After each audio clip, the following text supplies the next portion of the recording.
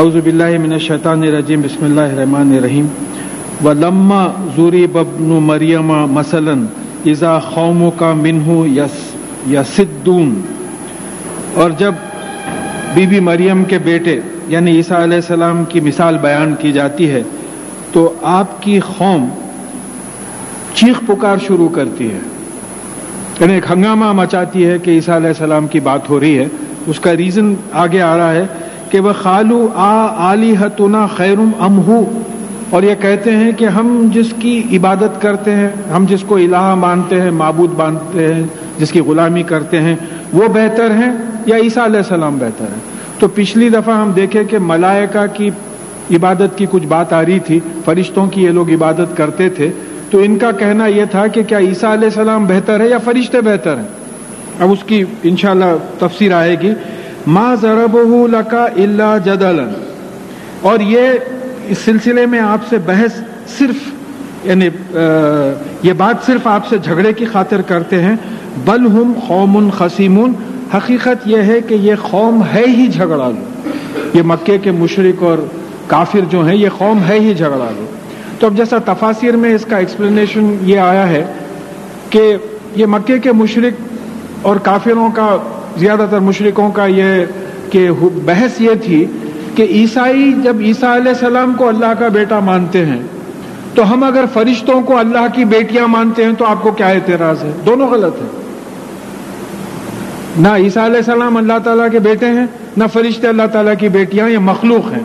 اب یہ جو بیٹے کا سلسلہ شروع ہوا، اس کی ایک خاص وجہ یہ سمجھ میں آتی ہے کہ بی بی مریم کو عیسیٰ علیہ السلام بغیر کسی مرد کے ہاتھ لگانے کے پیدا ہوئے، بغیر کسی باپ کے پیدا ہوئے. اب ظاہر ہے اب ایک سوال پیدا ہو گیا کہ بھئی ان کے باپ کون تھے؟ معجزانہ پیدائش ہے آپ کی. تو نعوذ باللہ وہ اللہ تعالیٰ کے اوپر جو ہے اس کے وہ کر دیے ہیں، کتنی بڑی یعنی گالی کے برابر ہو جاتی ہے. یہ کیسی بات کرتے ہیں، یہ اللہ تعالیٰ کو بیٹا بناتے ہیں.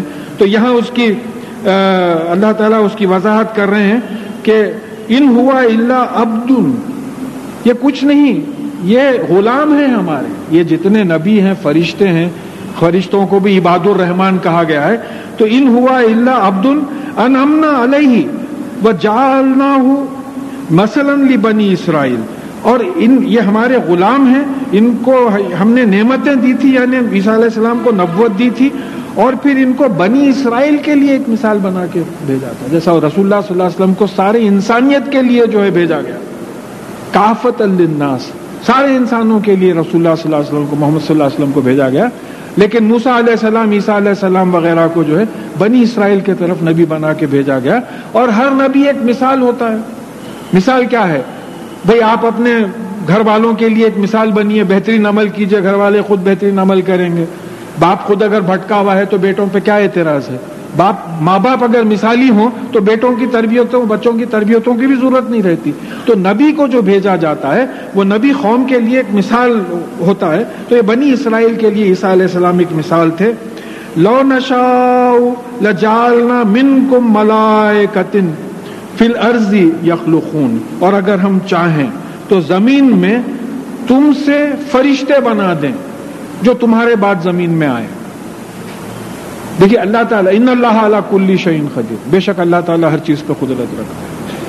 تو یہاں یہ بات آ رہی ہے کہ اگر ہم چاہیں تو تم سے زمین میں تم سے فرشتے بنا دیں جو تمہارے بعد آئیں. ایک ترجمہ یہ ہوتا ہے یخلفون کا، دوسرا ترجمہ یہ ہوتا ہے کہ خلیفہ بن کے آئیں. جیسا تم جو ہے سورہ الانعام کی آخری آیت میں خلائف کا لفظ آیا ہے، پلورل آیا ہے، تم جیسا زمین کے انچارج بنائے گئے ہو، ہیومن بینگز جو انسانوں کے ہاتھ میں زمین کی حکومت دی گئی ہے، اس طریقے سے ہم تم سے فرشتے پیدا کریں جو زمین کے جو ہے انچارج ہو جائیں، زمین پہ وہ لوگ حکومت کرنے لگے.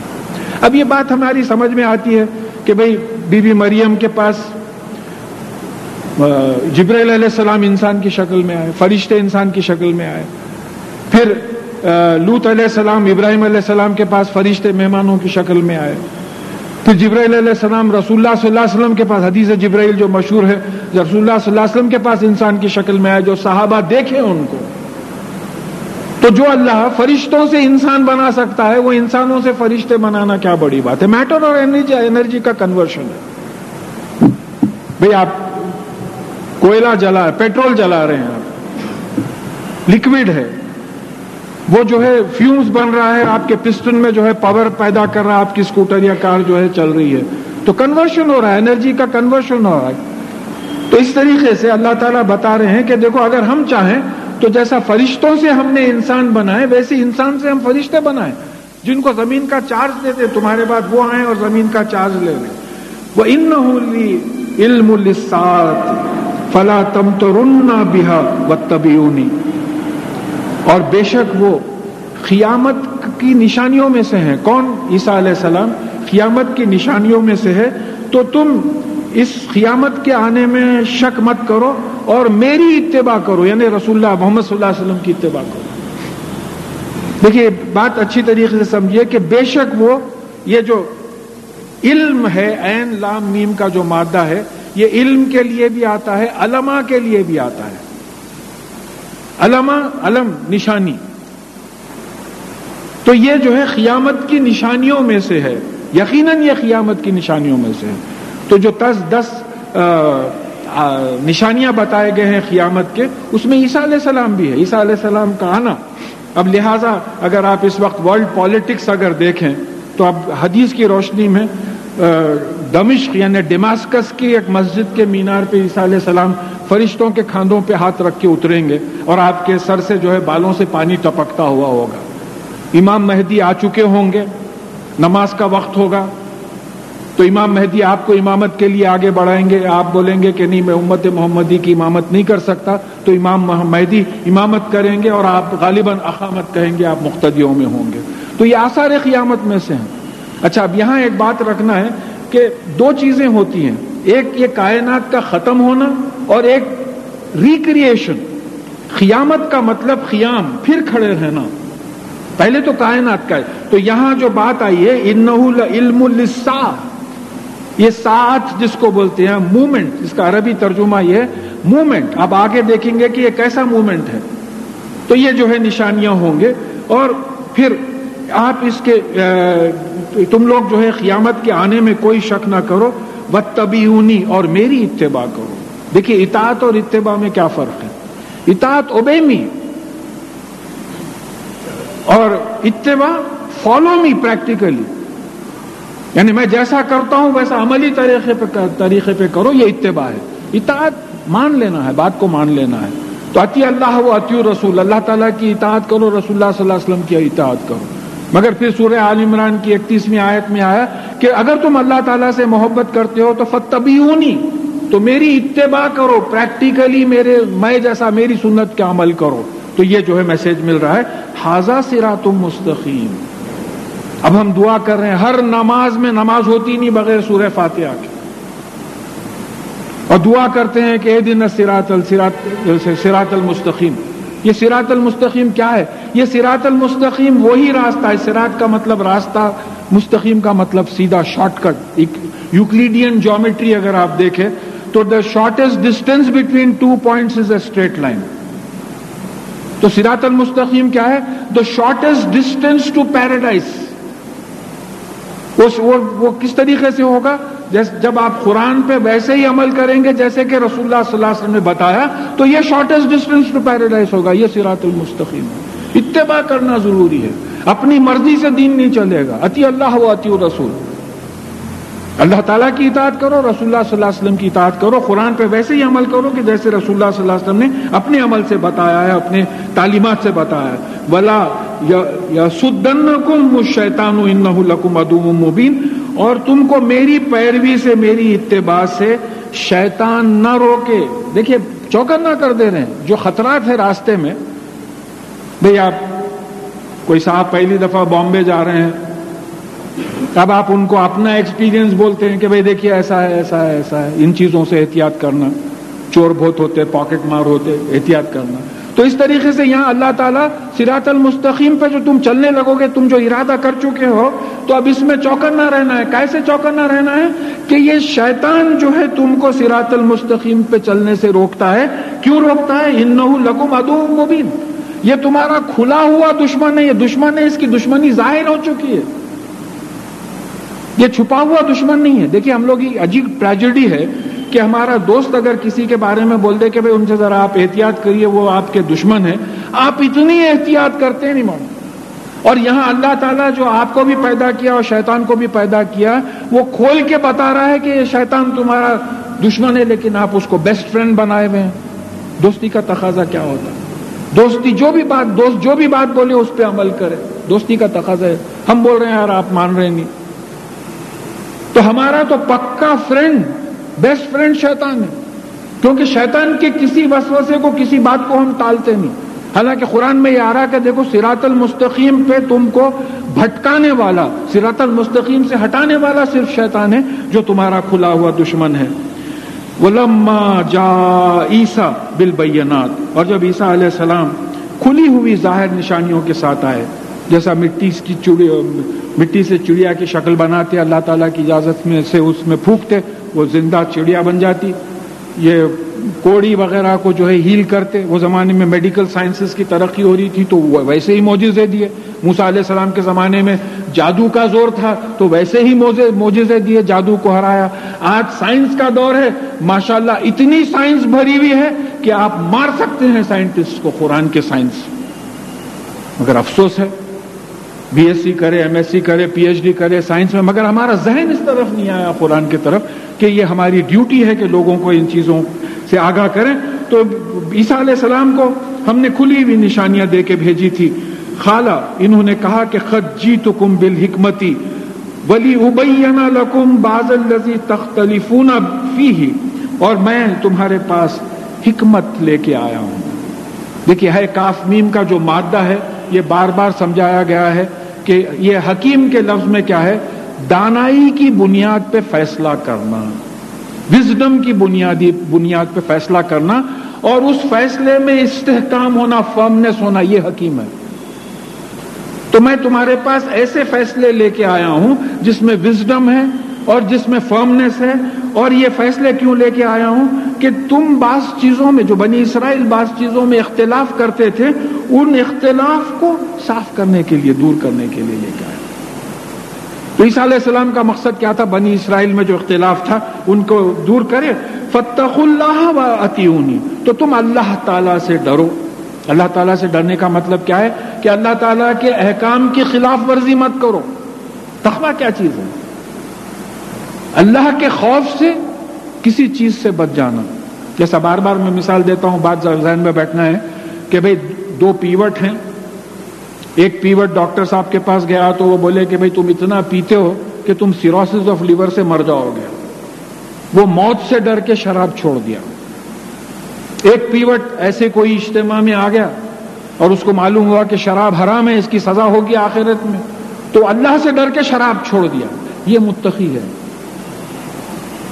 اللہ سے ڈر کے گناہ کو چھوڑنا تقویٰ ہے.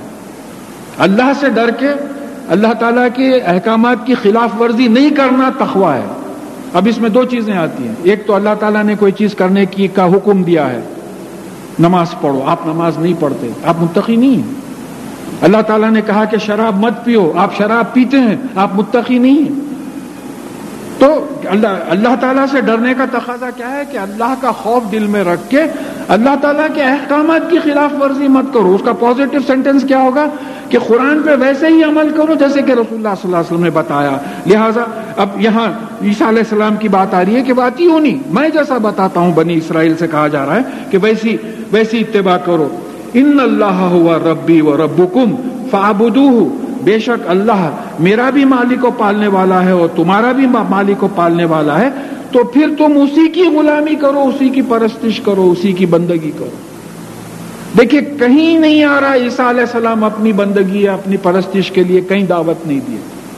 کہا کہ یہ جو اللہ ہیں وہ اللہ میرے بھی مالک اور پالنے والے ہیں، تمہارے بھی مالک اور پالنے والے ہیں، لہذا تم انہی کی غلامی کرو. پالنے والے کی غلامی کرو، دوسروں کی غلامی کیوں کرتے؟ غلاموں کی غلامی کیوں کرتے ہو؟ یہ تو تقاضا ہم سے بھی ہے. غلاموں کی غلامی کیوں کرتے ہو؟ یہ چاند سورج یہ وغیرہ یہ سب آپ کے لیے مسخر کر دیا، یہ آپ کے غلام ہے، یہ آپ کی خدمت میں لگا دیا. اب ہماری بدقسمتی ہے بعض انسانوں کی کہ جو ان کی پرستی شروع ہوگی. تو یہاں یہ بات آ رہی ہے کہ تمہارے پالنے والے مالک کی عبادت کرو. ھذا صراط مستقیم، یہ ہے سیدھا راستہ جنت کو جانے والا. فاختلف الاحزاب من بینہم، تو بعض گروپس جو تھے اس میں آپس میں اختلاف کرنے لگے. فویل للذین ظلموا من عذاب یوم علیم، تو تباہی ہو ایسے لوگوں کی جو ظلم کرتے ہیں، یعنی اللہ تعالیٰ کے احکامات کے خلاف کام کرتے ہیں. تباہی کس دن کے لیے ہو؟ کہ ایک ایسے دن کی جس میں تکلیف دہ عذاب ہونے والا ہے. جب مرنے کے بعد جی اٹھیں گے، حساب کتاب ہوگا، جنتی جنت میں چلے جائیں گے، دوزخی دوزخ میں چلے جائیں گے، جس کا ذکر آ رہا ہے. تو اس میں دوزخ میں جو ہے تکلیف دہ عذاب ہوگا. اس دن کی خرابی سے جو ہے ڈرو، اس دن کی تباہی سے ڈرو. هل ينظرون الا الساعة ان تأتيهم بغتة وهم لا يشعرون، کیا یہ صرف اس گھڑی کا انتظار کر رہے ہیں جو وہ ان کے اوپر ایک دم آئے گی جب ان کو شعور بھی نہیں ہوگا. دیکھیں یہی بات کو سورہ نحل کی 77 آیت میں کہا کہ لمح البصر او اقرب، یہ قیامت کیسے آئے گی؟ پلک جھپکنا یا اس سے بھی قریب وقت میں آ جائے. یہ بات 1450 برس پہلے بتائی گئی کہ یہ دنیا اینڈ ہوگی. ساتھ کے مطلب دیکھیں، قیامت تو پہلے یہ دنیا اینڈ ہونا، اس کے بعد میں عالم برزخ گزرنا، پھر اس کے بعد میں جو ہے آپ کے اللہ تعالیٰ قیامت قائم کرنا، مردوں کو زندہ کرنا. پہلے دنیا ختم کرنا پہلا سٹیج ہے، اس کے بعد کھڑا کرنا حساب کے لیے دوسرا سٹیج ہے. قیامت دوسرا سٹیج ہے. تو اب یہاں کہا جا رہا ہے کہ یہ ساتھ، یہ جو اینڈ جو ہوگا، یہ کیسا ہوگا؟ یہ اینڈ یعنی آنکھ جھپکنا، پلک جھپکنے سے پہلے جو ہے قیامت آ جائے گی. 1450 برس پہلے یہ ڈسکرائب ہوا.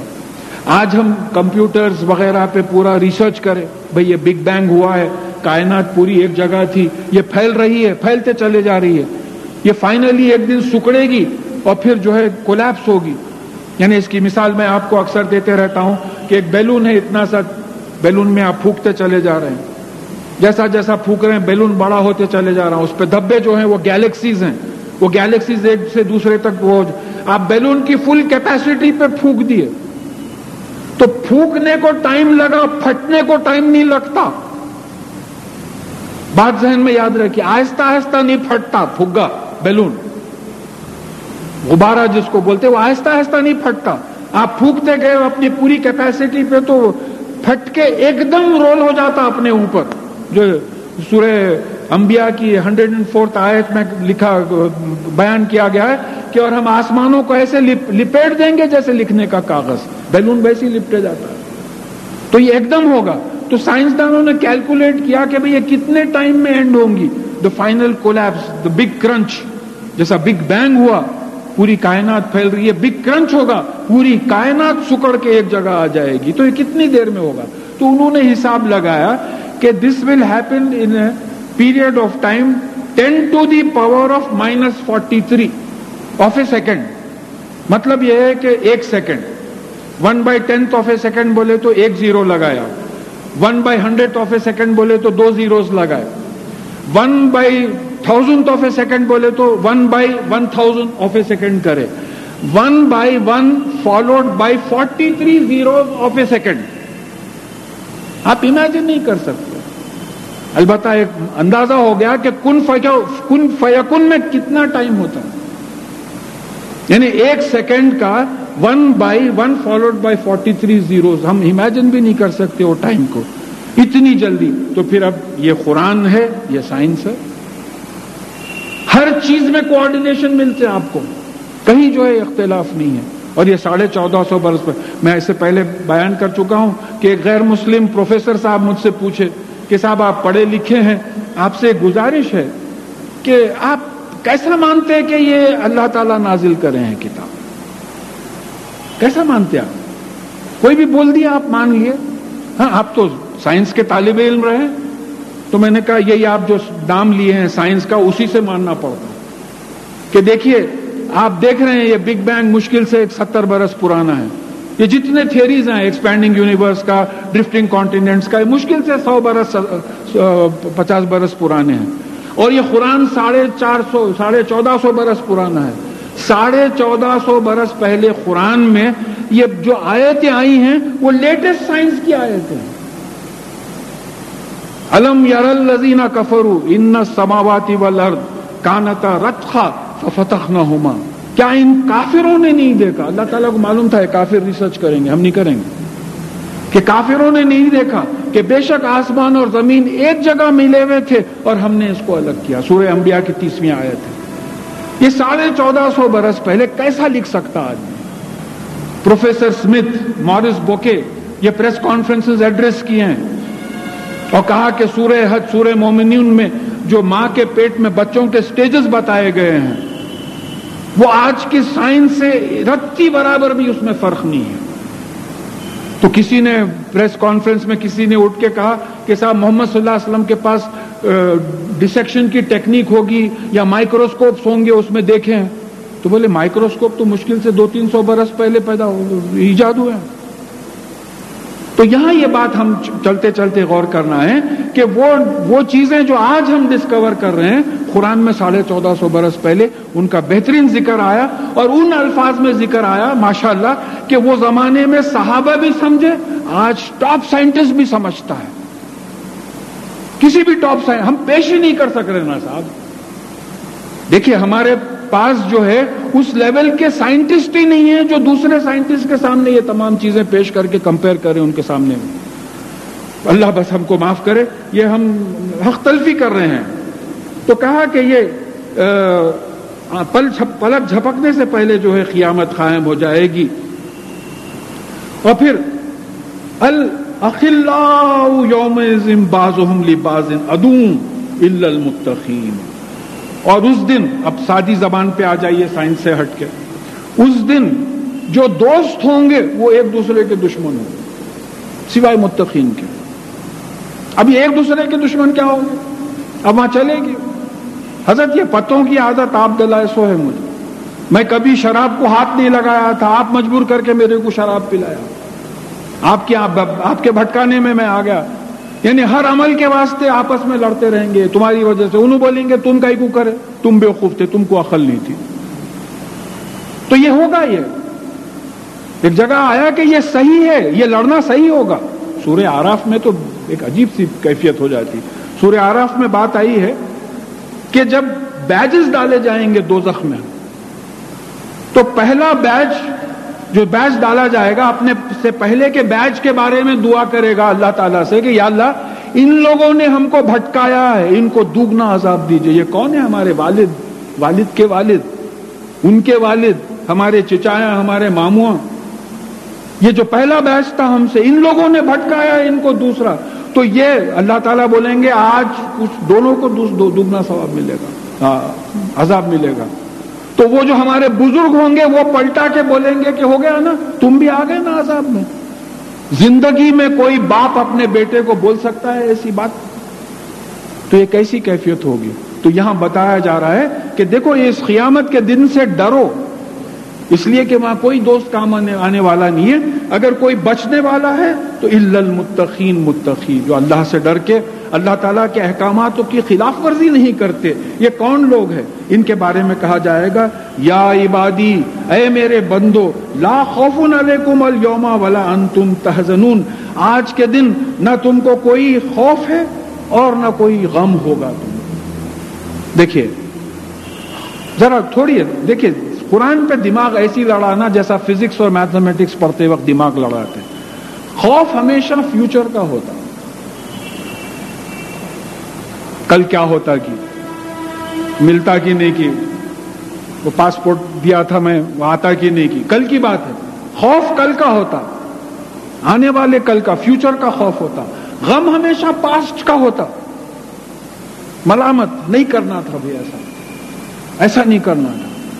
تو اب اس سے بہتر سکون کا ڈیفینیشن کیا ہو سکتا؟ ڈیفینیشن آف پیس، کہ life free of any fear in future and free of any grief of the past.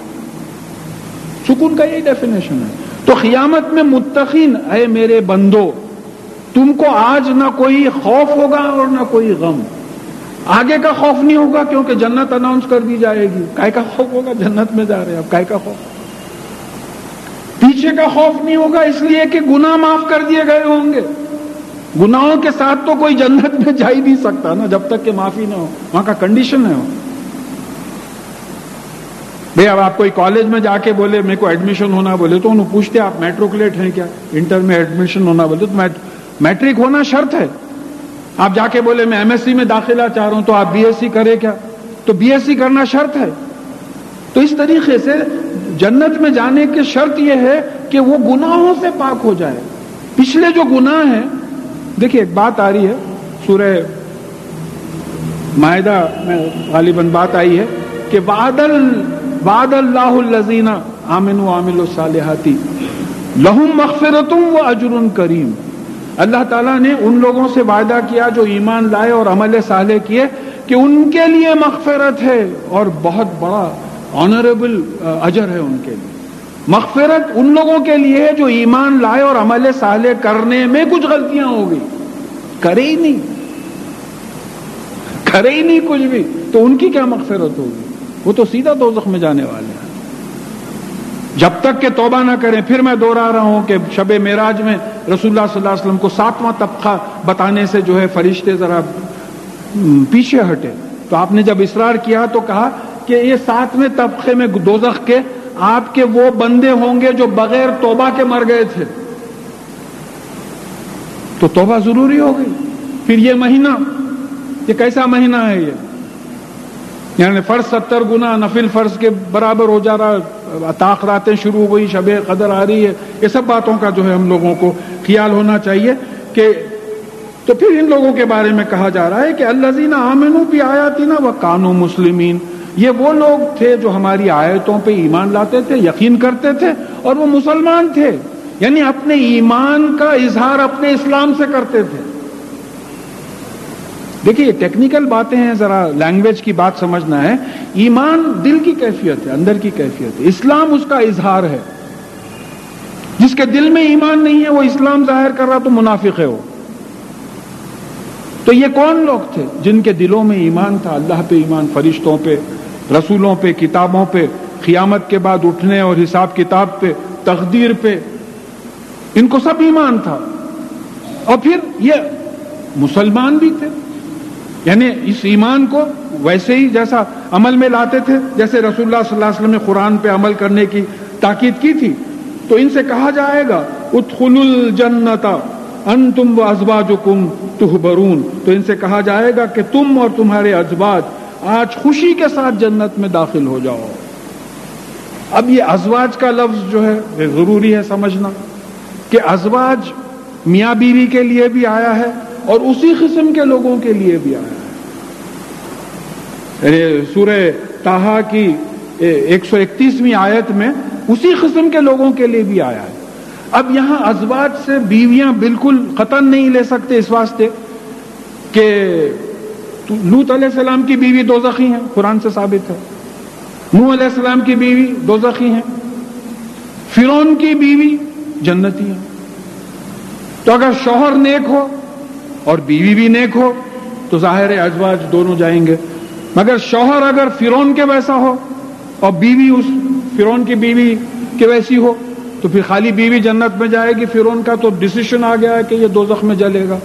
تو یہاں زیادہ معنی ازواج کے انہی قسم کے لوگ, یعنی جو لوگ ایمان لائے, عمل صالح کیے اور جو متقین تھے وہ سب لوگ جو ہے خوشی کے ساتھ جنت میں جائیں گے. یطاف علیہم بصحاف من ذہب واکواب. ان کے اطراف سونے کی پلیٹیں اور کٹورے, پیالے وغیرہ جو ہے گھمائے جائیں گے, کھانے پینے کی چیزیں. وفیہا ما تشتہی الانفس وتلذ اعین. اور ان کے لیے جو ان کا دل چاہے گا وہاں ملے گا. دیکھیے اس سے پہلے بھی میں بات آ چکی ہے کہ یہاں تقاضا یہ ہے اس دنیا کی زندگی میں کہ تم وہی ویسا ہی عمل کرو جیسا کہ اللہ تعالیٰ چاہتے ہیں. تو ہوگا یہ کہ آخرت میں تم کو وہ ملے گا جو تم چاہتے ہو. ہماری الٹی زندگی ہے. ہم چاہتے ہیں کہ یہ زندگی میں ہم جو چاہیں ملے, تو یہ ہمارا ایٹیٹیوڈ ریورس کرنا پڑے گا. ہم کو یہ زندگی کو یوں ڈھالنا پڑے گا کہ بھئی یہ زندگی تو اگر جنت میں جانا ہے تو وہی عمل ہوگا جو اللہ تعالیٰ چاہتے ہیں، تو انشاءاللہ وہاں ہم کو جو ہم چاہیں گے وہ ملے گا. اور تلذ العیون، اور پھر آنکھوں کی لذت ہوگی. جہاں دیکھو گے ایک عجیب قسم کا نظارہ ہوگا. دیکھیے بعض چیزیں ہیں یہاں بھی، جیسا سن سیٹ یا سن رائز یا کوئی ہریالی، ہرے بھرے جنگل وغیرہ، باغات دیکھ کے طبیعت آنکھوں کو بڑی اچھی چیز، اچھا معلوم ہوتا ہے. اس طریقے سے آنکھوں کی لذت ہوگی. وَأَنْتُمْ فِيهَا خَالِدُونَ، اور تم وہاں رہو گے. وَتِلْكَ الْجَنَّةُ الَّتِي أُورِثْتُمُوهَا بِمَا كُنْتُمْ تَعْمَلُونَ، اور یہ جنت ہے جو تم کو تمہارے عمل کے عوض میں وراثت میں دی گئی ہے. عمل کے عوض میں دی گئی، بغیر عمل کے بات نہیں ہوتی. اور یہ عمل کا دار و مدار نیتوں پہ ہے. بخاری شریف کی پہلی حدیث میں بات آ گئی کہ اعمال کا دار و مدار نیت پہ ہے. پھر میں ایک حدیث دوہرا دیتا ہوں کہ بھئی قیامت کے دن جو سب میں پہلا حساب ہوگا، ایک شہید کو لایا جائے گا. اسے پوچھے گا، اللہ تعالیٰ اپنے احسانات گنائیں گے، بولیں گے کہ تو نے میرے لیے کیا کیا. اس نے وہ کہے گا کہ میں تو آپ کی راہ میں شہید ہوا. تو اللہ تعالیٰ بولیں گے کہ یہ جھوٹا ہے، یہ میرے لیے شہید نہیں ہوا بلکہ اس لیے شہید ہوا کہ لوگ اس کو بہادر کہیں. امر ہے، امر ہے، بات بول دیے لوگ، بولے گھسیٹو اس کو اور دوزخ میں لے کے جا کے ڈال دو. اسی طریقے سے ایک عالم کو لایا جائے گا، اس سے پوچھے گا، اس نے وہ کہے گا کہ میں آپ کے لیے علم حاصل کیا. تو بولے نہیں، تو جھوٹ بول رہا ہے، کذاب ہے تو میرے لیے علم حاصل نہیں کیا. تو علم اس لیے حاصل کیا کہ لوگ تجھے عالم کہیں، اور لوگوں نے تجھے عالم کہہ دیا، تیرے ساتھ ناانصافی نہیں ہوئی، اس کو منہ کے بل گھسیٹو اور دوزخ میں ڈالو. اسی طریقے سے سخی لایا جائے گا، وہ کہے گا کہ آپ کی راہ میں خیرات کو، تو خیرات اس لیے کیا کہ لوگ کہیں کہ تو سخی ہے اور تجھے تیرا اجر دنیا میں مل گیا ہے، اس کو گھسیٹو اور دوزخ میں ڈال دو. تو یہاں معلوم ہوا کہ شہادت، علم اور سخاوت، ایسا عمل کرنے، ایسے اعمال کرنے والوں کو بھی دوزخ میں ڈالا جا رہا ہے کیونکہ ان کی نیت اللہ کو خوش کرنا نہیں تھی. ان کی نیت لوگوں کو ریاکاری تھی، ان لوگوں کو بتانے کے لیے کرتے تھے. تو یہ ہم چیک کر لیں اس چیز کو کہ یہ اعمال کے بنا پہ جو نیتوں پہ ہے جنت میں ڈالا جائے گا. لکم فیہا فاکہۃ کثیرۃ منہا تاکلون، اور وہاں ان کے لیے بہت میوے ہوں گے اور وہاں اس سے کھائیں گے. اب یہ دوسرا اپوزٹ معاملہ آ رہا دوزخ والوں کا. ان المجرمین، یعنی بے شک مجرم. اب ہمارے پاس مجرم تو کرمنل بولتے ہیں. قرآن کی اصطلاح میں، قرآن کے مجرم کا مطلب یہ ہوا کہ اللہ تعالیٰ کے احکامات کے خلاف چلنے والے. اب ہم کو اگر اپلائی کریں تو اللہ اور اللہ کے رسول صلی اللہ علیہ وسلم کے احکامات کی خلاف ورزی کرنے والے. ان المجرمین فی عذاب جہنم خالدون، وہ جہنم کے جہاں آگ جلتی ہے وہ عذاب میں رہیں گے.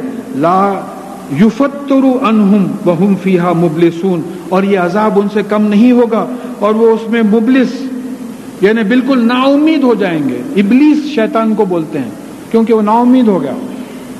جب خلافت آدم علیہ السلام کو دے دی گئی، آدم کے اولاد کو دے دی گئی، تو وہ نا امید ہو گیا ابلیس. تو یہ جو ہے عذاب میں کمی نہیں ہوگی اور بالکل نا امید ہو جائیں گے. وَمَا ظَلَمْنَاهُمْ وَلَكِنْ كَانُوا هُمُ الظَّالِمِينَ، اور ہم نے ان پہ ظلم نہیں کیا لیکن یہی لوگ اپنے آپ پر ظلم کرتے تھے. کیا ظلم تھا یہ؟ اللہ تعالیٰ اور اس کے رسول کے علیہ السلام کے احکامات پر نہیں چلتے تھے. اور پھر یہ جو دوزخی ہیں، وَنَادَوْا يَا مَالِكُ لِيَغْزِي عَلَيْنَا رَبُّكَ، وہ کہیں گے کہ اے مالک، جو دوزخ کے انچارج فرشتے ہیں ان کا نام مالک ہے، تو یہ کہیں گے کہ اے مالک، آپ اپنے پالنے والے مالک اللہ سے فرمائیے کہ ہمارا خاتمہ ہی کر دے بس. دیکھیں بعض وقت بیماری اتنی بڑھ جاتی کہ وہ بعض لوگ تو زور سے بھی بولنے لگتے، یا اللہ آپ ختم کر دے، بس ہو گیا، آپ کتنا آزماتا، آپ چھوڑ دے، بس کر دے.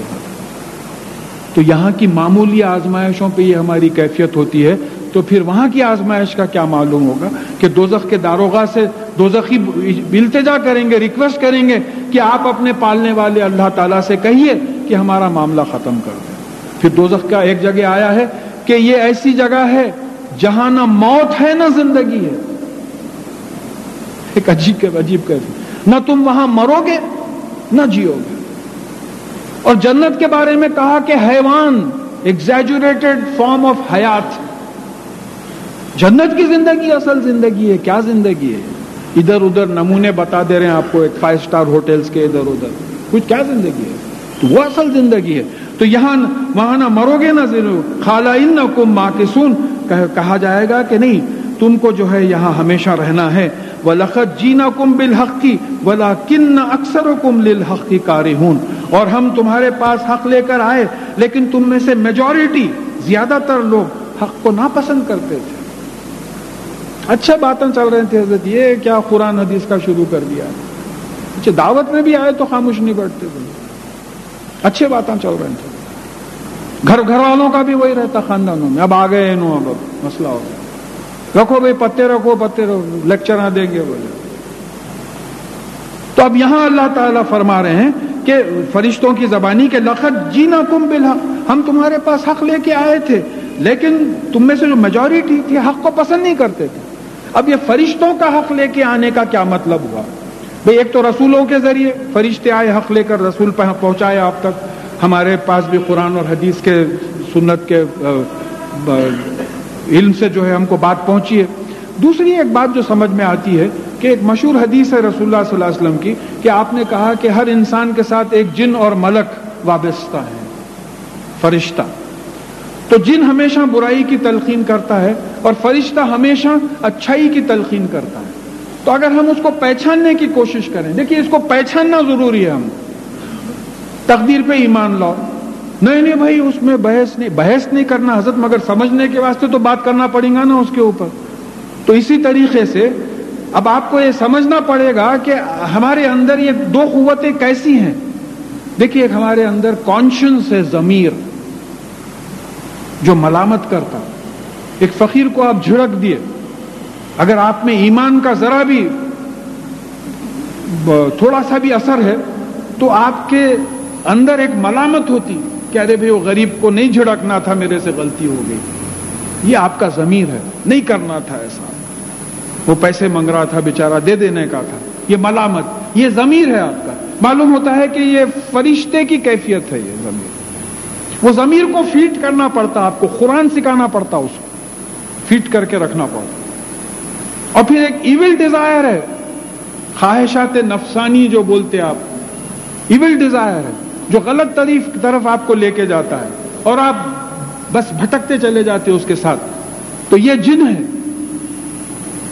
تو پھر ان چیزوں پہ کنٹرول. رسول اللہ صلی اللہ علیہ وسلم سے پوچھا گیا آپ کے ساتھ، تو کہا میرے ساتھ بھی، مگر میرا جن اسلام قبول کر لیا ہے، وہ کبھی مجھے غلط راستہ نہیں بتاتا. تو ہمارا جو پوری کوشش ہے، تو یہ ملائک آئے تھے، غلط چیزوں پہ ٹوکا جاتا تھا اندر سے، ضمیر ملامت کرتا تھا. دا کانشنس یوز ٹو پرک، مگر آپ ضمیر کی بات نہیں مانتے تھے، آپ اندر کی اچھی بات نہیں مانتے تھے، غلط بات پہ جو ہے. تو پھر کہا جائے گا تم پر حق کو پسند ہی نہیں کرتے تھے تم. ابرموا امرا فإنا مبرمون، تو کیا تم نے اپنا معاملہ طے کر لیا ہے یعنی نافرمانی کا؟ تو ہم نے بھی اپنا معاملہ طے کر لیا ہے سزا دینے کا، تم جیسا طے کر چکے ہو. ام یحسبون انا لا نسمع سرهم ونجواهم، کیا یہ سمجھتے ہیں کہ ہم ان کی راز کی باتیں اور وہ جو راتوں میں چھپ چھپ کے میٹنگز کرتے ہیں ہم اس سے واقف نہیں ہیں؟ بلا، کیوں نہیں. رسولنا لدیہم یکتبون، اور ہمارے جو رسول ہیں وہ ان کے پاس جو بھی وہ بولتے ہیں وہ لکھ لیتے ہیں. ہر چیز لکھ لی جاتی ہے. تم ایک لفظ نہیں بولتے، تمہارے ساتھ جو فرشتے لگے ہوئے ہیں لکھ لیتے ہیں. سیدھے ہاتھ کی طرف بھی ہے، بائیں ہاتھ کی طرف. تو میں تو یہی بولتا ہوں بیچارے لیفٹ ہینڈ والا اتنا مصروف رہتا ہوئے گا، انہوں جمایا لیتے ہوئے سوتے ہوئیں گے. رائٹ ہینڈ والے کوئی نیکیش نہیں ہو رہی، انہوں اوور ٹائم کر رہے ہیں، لکھنے کو ٹائم نہیں مل رہا ہے، اتنے ہنگامے ہو رہے ہیں کہ بس لکھتے چلے جا رہے ہیں. مگر ایک بات ہے کہ کوئی ایسا عمل نہیں ہوتا، کوئی ایسی بات نہیں ہوتی جو ہم سے نکلتی اور وہ فرشتے ریکارڈ نہیں کرتے. اور پھر ایک بات یاد رکھنا ہے خوف کے لیے کہ یہ تمام چیزیں ہمارے میموری پہ بھی ریکارڈ ہو جاتی ہیں. تمام چیزیں میموری پہ ریکارڈ ہو جاتی ہیں. اور یہ میموری پہ خواب، خیال، خواباں یاد آتے، پرانے خواباں یاد آتے. بچپنے میں دیکھ کے کیسا ہیبت کھا کے اٹھا تھا، کب 7 برس کی عمر تھی، اب تک وہ خواب یاد ہے. کیسا یاد ہے آپ کو؟ میموری پہ ریکارڈڈ ہے. تو قیامت کے دن اگر آپ کی یادداشت، آپ کی میموری اللہ تعالیٰ سامنے پیش کر دے، جیسا کمپیوٹر پہ چلا کے ڈسک جو ہے چلا کے پورا بتاتے ہیں ڈسپلے، تو پھر آپ کیسا جواب دیں گے؟ تو اللہ تعالیٰ تو تمام چیزوں سے واقف ہیں، وہ لکھ لیا جاتا ہے، ریکارڈ کیا جاتا ہے. قل ان کان للرحمن ولد فانا اول العابدین. آپ کہہ دیجئے کہ اگر رحمان یعنی اللہ تعالیٰ کی جو پہلی صفت ہے، اللہ کے لفظ کے بعد اس میں ذات اللہ کے بعد جو پہلی صفت ہے وہ رحمان کی ہے، یعنی رحمان یعنی جو فائدہ پہنچانے والا اللہ ہے. اگر اس کی کوئی اولاد ہوتی تو میں سب میں پہلے اس کی غلامی کرنے والوں میں ہو جاتا تھا، اگر اللہ کی اولاد ہوتی. تو اب دیکھیے، اب یہ اولاد کا ایک چیز تو یہ ہے کہ بھئی اگر کسی کی اولاد ہو تو وہ آدمی اپنی اولاد کی طرف پارشل ہو جائے گا، اللہ تعالیٰ امپارشل ہے. اگر کسی کی اولاد ہو تو بڑھاپے کا سہارا ہو جائے گی، اللہ تعالیٰ کو بڑھاپا نہیں، اللہ تعالیٰ بری ہیں تمام کمزوریوں سے. تو پھر اب یہ جو عیسائی جو بات شروع کرے، اس سے پہلے بات آ چکی ہے کہ کیونکہ عیسیٰ علیہ السلام بن باپ کے پیدا ہوئے، اب ایک معجزانہ طور پہ اب آپ کی پیدائش ہوئی، اب وہ لے کے جا کے نعوذ باللہ سن آف گاڈ بول دیا، اللہ تعالیٰ کا بیٹا بولے. اگر ایسا ہوتا تو میں سب میں پہلے ان کی غلامی کرتا. سبحان رب السماواتی والارض رب العرش عما یصفون. یہ جو بیان کرتے ہیں اللہ تعالیٰ کے بیٹے بیٹیاں وغیرہ بول کے بیان جو کرتے ہیں، یہ آسمانوں اور زمین اور عرش کا مالک اور پالنے والا جو ہے، یہ تمام چیزوں سے پاک ہے، بالکل پاک ہے، ان میں کوئی اس قسم کی بات نہیں ہے. فذرہم یخوضوا وَيَلْعَبُوا حَتَّى يُلَاقُوا يَوْمَهُمُ الَّذِي يُوعَدُونَ. تو پھر آپ ان کو بیکار بکواس کرنے میں اور کھیل کود میں رہنے دیجئے، چھوڑ دیجئے ان کو یہاں تک کہ وہ جس دن کا ان سے وعدہ کیا جاتا ہے وہ دن ان کی ملاقات میں آ جائے، یعنی وہ دن تک وہ پہنچ جائے. اب یہاں ایک بات سمجھ میں آ رہی ہے، تبلیغ کی بھی حد ہوتی ہے، بے ہر چیز کی حد ہوتی، بولنے کی حد ہوتی. مان رہے نہیں آپ، کتنا بولو مان رہے نہیں، تو اب حکم آیا کہ چھوڑ دیجئے ان کو. اب ان کو جو ہے ان کے یخوضو کا مطلب ہوتا بیکار بکواس میں لگے ہوئے رہنا، جیسا ہمارے پاس لگے ہوئے. فلم ایکٹر کے بارے میں بول رہے ہیں، اس کے 3 شادیاں ہوئے، نہیں 2 ہوئے، نہیں بھائی 3 ہوئے، ارے بھائی بولو نا 2 ہوئے، چلو لڑایا چلو. وہ کوئی فلم سٹار کی شادی کے بارے میں بیکار بکواس، سرنا ٹانگ اس کی. تو یہ اس قسم کی بیکار بکواس میں لگے ہوئے تھے اور کھیل کود میں لگے ہوئے تھے، تو ان کو اس میں چھوڑ دیجئے، اور یہاں تک کہ وہ قیامت کے دن سے جو دن میں ان کی ملاقات اللہ تعالیٰ سے ہو جائے جس کا وعدہ ان سے کیا جا رہا ہے. وَهُوَ الَّذِي فِي السَّمَاءِ إِلَٰهٌ وَفِي الْأَرْضِ إِلَٰهٌ. وہی ہے جو آسمانوں میں بھی الہ ہے اور زمین میں بھی الہ ہے. الہ کیا ہے؟ اس سے پہلے بات آ چکی ہے کہ لا الہ الا اللہ، اللہ کے سوا کوئی الہ نہیں. الہ کا مطلب یہ ہے کہ اتھارٹی. اس کو قرآن میں جو سمجھایا گیا ہے، فرعون کے ذریعے سمجھایا گیا کہ فرعون نے یہ کہا کہ میرے علاوہ اور کوئی الہ نہیں ہے مصر میں، یعنی I am the supreme authority in Egypt. تو قرآن نے الہ کے لفظ کو سمجھایا ہے. پھر فرعون نے یہ بھی کہا کہ میں رب اعلیٰ ہوں، میں پالنے والا مالک، میں بادشاہ ہوں. تو یہ دونوں الفاظ کو فرعون کے منہ سے بولنے لگوا کے قرآن میں بات سمجھائی گئی کہ الہ کیا ہے؟ اتھارٹی. تو اب لا الہ الا اللہ کا مطلب کیا ہے کہ اللہ کے سوائے اس کائنات میں اور کوئی اتھارٹی نہیں ہے جس کی غلامی کی جا سکتی ہے، کوئی اور معبود نہیں ہے. معبود کون ہوتا ہے؟ جس کی عبادت کی جاتی ہے، جس کی غلامی کی جاتی ہے. تو آسمانوں میں بھی وہی اتھارٹی ہے اور زمین میں بھی وہی اتھارٹی ہے. اب یہاں کلیریفائی اس لیے کیا جا رہا ہے کہ ہو سکتا ہے بعض لوگوں کے بات میں ہو کہ بھئی زمین میں ہماری اتھارٹی، آسمان میں آپ کی اتھارٹی، چلیے ڈیوائیڈ کر کے آپ جیسا کرتے آپ کر لو، ہم جیسا کرتے ہم کر. نہیں، زمین میں بھی الہ وہی ہے، آسمانوں میں بھی جو ہے الہ وہی ہے، وہی سپریم اتھارٹی ہے. وَهُوَ الْحَكِيمُ الْعَلِيمُ. اور بے شک وہ حکیم ہے، یعنی دانائی کی بنیاد پہ فیصلے کرتے ہیں، وزڈم کی بنیاد پہ ڈیسیشنز لیتے ہیں، اور ان کے فیصلوں میں استحکام ہے، فارمنس ہے، اور وہ علیم ہے، علم رکھتے ہیں. اب علیم اور عالم میں کیا فرق ہوتا ہے؟ علیم جو علم رکھتا ہے علم کو ظاہر نہیں کرتا، عالم جو علم کو ظاہر کرتا ہے. عالم الغیب، غیب کے علم کو ظاہر کیا، جبھی تو ہم کو ایٹامک سٹرکچر کا کچھ اندازہ ہوا، ایکسپینڈنگ یونیورس کا اندازہ ہوا. وَلَا يُحِيطُونَ بِشَيْءٍ مِّنْ عِلْمِهِ إِلَّا بِمَا شَاءَ. اور اللہ تعالیٰ کے علم سے تم کچھ حاصل نہیں کر سکتے سوائے اس کے کہ جتنا وہ چاہے. تو یہ غیب کا علم بھی اللہ تعالیٰ نے دیا ہے. یہ ہم نہیں سمجھنا کہ یہ ہماری کوششوں سے یہ علم ملا ہے. تو یہاں جو ہے وہ علیم بھی ہے.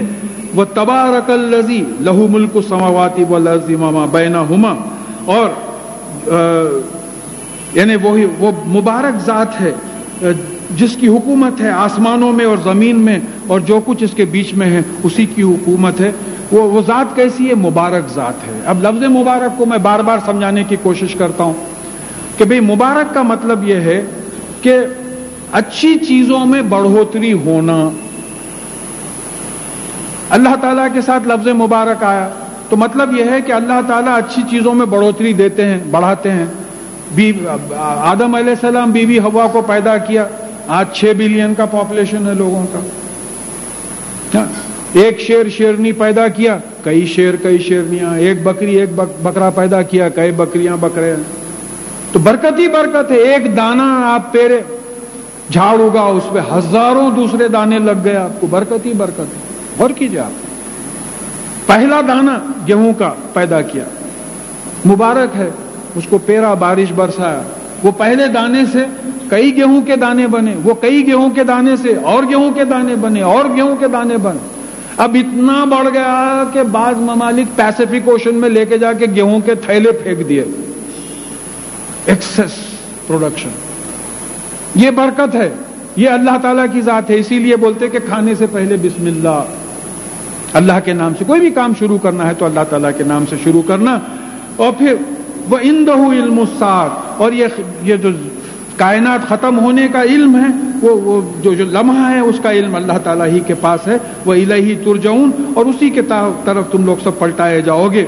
وَلَا يَمْلِكُ الَّذِينَ يَدْعُونَ مِن دُونِهِ الشَّفَاعَةَ إِلَّا مَنْ شَهِدَ بِالْحَقِّ وَهُمْ يَعْلَمُونَ، اور جن کو تم اللہ تعالیٰ کو چھوڑ کے پکارتے ہو ان کو شفاعت پہ کوئی کنٹرول اور قابو نہیں ہے سوائے ان لوگوں کے جو حق کے ساتھ سچائی کی گواہی دے، اور وہ گواہی کا علم بھی ان کو سچا ہو، جھوٹی گواہی نہیں ہو. اور پھر سورہ آیت الکرسی میں بات آ گئی ہے کہ بغیر کہ جو سورہ آیت الکرسی بقرہ میں سورہ آیت الکرسی میں آ گیا ہے. اور پھر یہاں بات آئی کہ وہ شہادت بھی، گواہی بھی، یعنی شفاعت بھی کیسی کریں گے؟ جن کو سچائی کی گواہی دیں گے اور علم کی بنیاد پہ گواہی دیں گے. آپ جھوٹ بول دیے کسی کو، آپ کا بھانجا ہے، کسی کا اسکوٹر کی اسٹیپنی مار دیا، وہ پولیس والوں کو کچھ پہچانت نکل گئی، بولے نہیں صاحب میرا بھانجا ہے، انہیں نہیں کرا. بولے آپ گواہی دیں، میں بول رہا ہوں نا آپ کو نہیں کر سکتا، انہیں جھوٹی گواہی دے دیا. وہ دفتروں کے پاس گواہیں کھڑے رہتے، 50 روپے ہاتھ میں پکڑائے تو لا کے جو ہے جھوٹی گواہی دے دیتے. یہ بات نہیں ہے. جب اللہ تعالیٰ کے پاس نہیں ہے تو یہاں کہاں سے ہو سکتی ہے؟ یہ بالکل جو ہے گناہ کی بات ہے جھوٹی گواہوں کو کھڑا کرنا. تو یہ یعنی جو شفاعت کرنے والے ہوں گے وہ علم کی بنیاد پہ، سچی گواہی، سچ کی بنیاد پہ جو ہے دیں گے. وَلَئِن سَأَلْتُهُمْ مَنْ خَلَقَهُمْ لَيَقُولُنَّ اللَّهُ فَأَنَّىٰ يُؤْفَكُونَ، اور اگر آپ ان سے پوچھیں کہ تم کو کس نے پیدا کیا تو وہ یقیناً کہے. دیکھیں لَيَقُولُنَّ جو کنسٹرکشن ہے، they will definitely say، اس کا ٹرانسلیشن یہ ہوتا، وہ یقیناً لازماً یہ کہے اٹھیں گے کہ اللہ، تم کو کس نے پیدا کیا. یہ کس سے سوال ہو رہا ہے؟ مشرکین مکہ سے سوال ہو رہا کہ جب ان سے پوچھا جائے گا کہ تم کو کس نے پیدا کیا تو وہ یقیناً کہے اٹھیں گے کہ اللہ. تو پھر یہ کہاں دھوکے میں چلے جا رہے ہیں؟ تو یہ مشرکین اللہ بول رہے ہیں. تو پھر یہ بات یاد رکھنا ہے کہ مشرک کس کو بولتے؟ وہ اللہ کو تو مانتا ہے لیکن بولتا ہے کہ اللہ تعالیٰ اپنے پاورز ڈسٹریبیوٹ کر دیے ہیں. ابھی پریزیڈنٹ صاحب پورا کیسا دیکھیں گے کاروبار؟ وہ پرائم منسٹر بنائے، منسٹر بنائے، چلو یہاں کا پورا کاروبار میں لگا دیا. تو فرشتوں کو جو ہے نعوذ باللہ اٹھا کے اس مقام پہ بٹھا دیے، الہ کے مقام پہ بٹھا دیے. تو یہ بات ہمارے ذہن میں بالکل کلیئر رہنے کا ہے کہ مشرک اللہ کو مانتے ہیں لیکن اللہ کی ذات و صفات میں دوسروں کو شریک کرتے ہیں. اس لحاظ سے اگر ہم اپنے آپ پہ غور کریں تو ہم میں بھی شرک کی کئی کیفیتیں ہیں. دیکھیے اللہ تعالیٰ اور رسول اللہ صلی اللہ علیہ وسلم کے احکامات کے خلاف اپنی مرضی چلانا شرک ہو گیا۔ میں آپ سے ایک بالکل بھونڈی سی مثال دیا تھا، کیونکہ مجھے جب بات سمجھ میں جبھی کھلی بات کہ مغرب کی اذان ہو رہی تھی، مجھے زور سے پیشاب آ رہا تھا، اور میں سوچا کہ بھئی اب نماز پڑھ لے کے پیشاب کو چلے جائیں گے، تو ایک حدیث یاد آئی کہ ایسی ضرورت اگر ہو تو پہلے ضرورت سے فارغ ہو، یہاں تک کہ کھانے کی ضرورت ہو تو کھانا کھاؤ پھر نماز کو جاؤ۔ بولا یہ دیکھیے یہاں کیا ہو رہا، اللہ اور اللہ کے رسول صلی اللہ علیہ وسلم کے احکامات میں میں اپنے خواہش ملا دے رہا ہوں، یہ شرک ہے۔ ایسے کتنی چیزیں ہیں، مت کرو بولے اللہ تعالیٰ، اب بعض احتیاطاً بول دیتے بھائی اللہ غفور و رحیم ہے بول کے کر دیتے، اب بعض یہ سمجھتے پھر کیا حضرت ہماری کوئی مرضی نہیں ہے، تو بات آ گئی یہاں اللہ کی مرضی چلے گی، جنت میں جانا اگر ہے، نہیں جانا نہیں ہے تو کوئی بات نہیں، اپنی مرضی چلا لے گی، وہاں آپ کی مرضی چلے گیا۔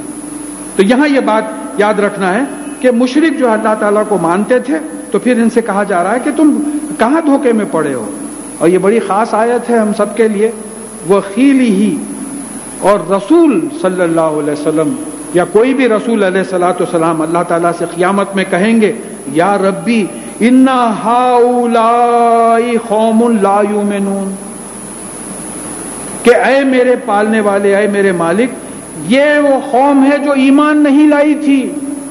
پہلے وہ آپ شفاعت کے الٹا ہو گیا، شفاعت کے جو بھروسہ کرنے والے ہیں، دیکھیں ریکمنڈیشن کے واسطے کوالیفیکیشن ہونا، یہ شفاعت کا الٹا ہو گیا۔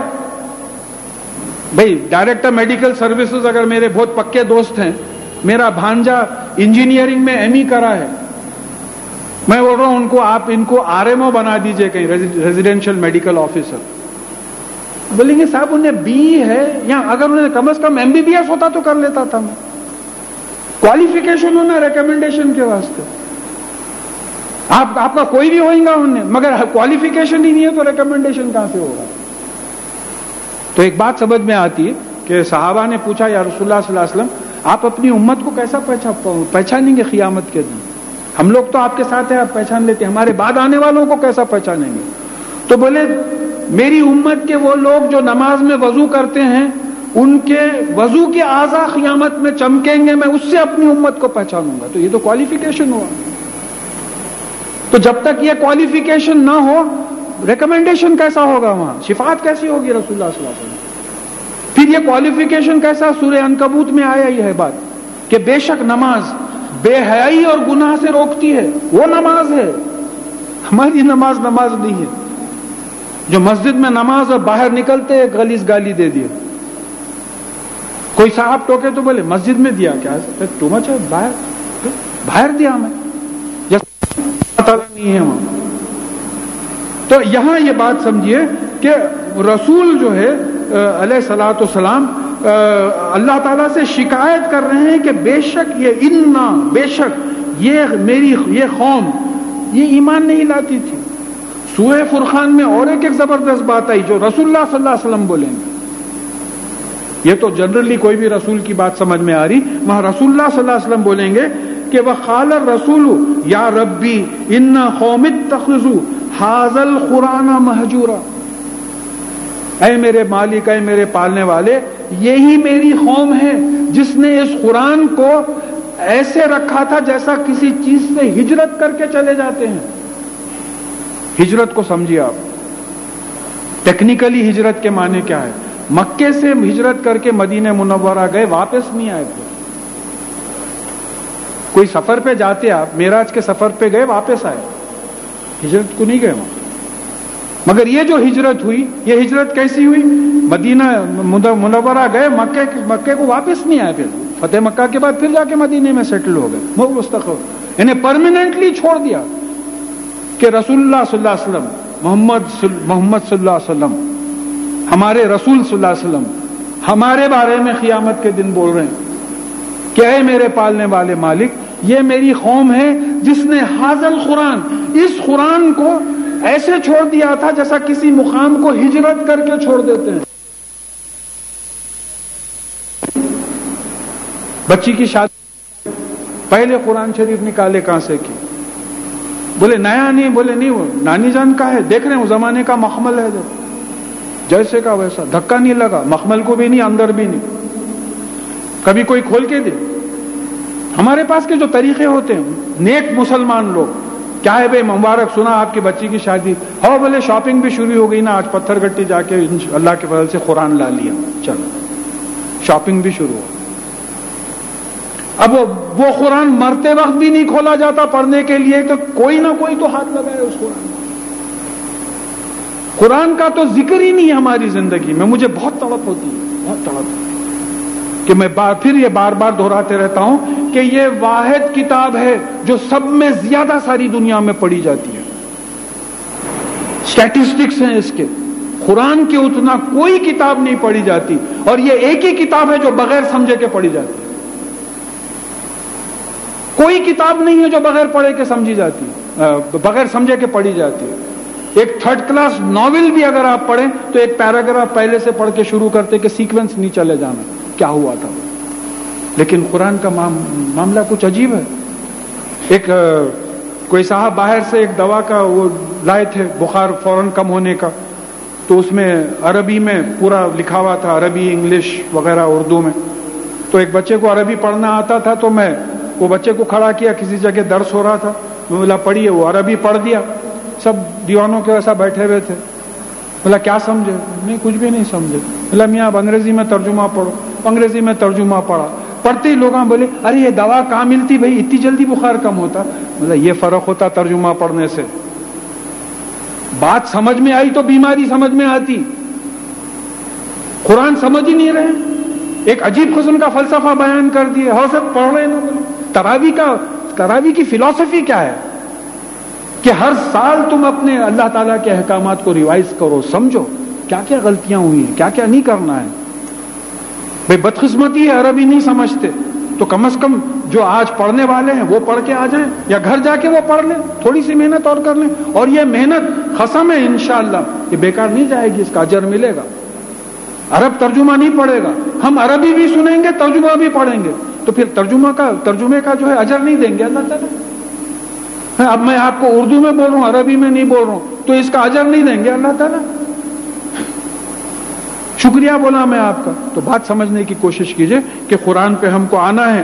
اور پھر کہا کہ فَاصْفَحْ عَنْهُمْ وَقُلْ سَلَامٌ فَسَوْفَ يَعْلَمُونَ، اور ان سے درگزر کیجئے اور ان کو کہیے کہ سلام، اور پھر یہ جان لیں گے، فیوچر میں جو ہے یہ جان لیں گے۔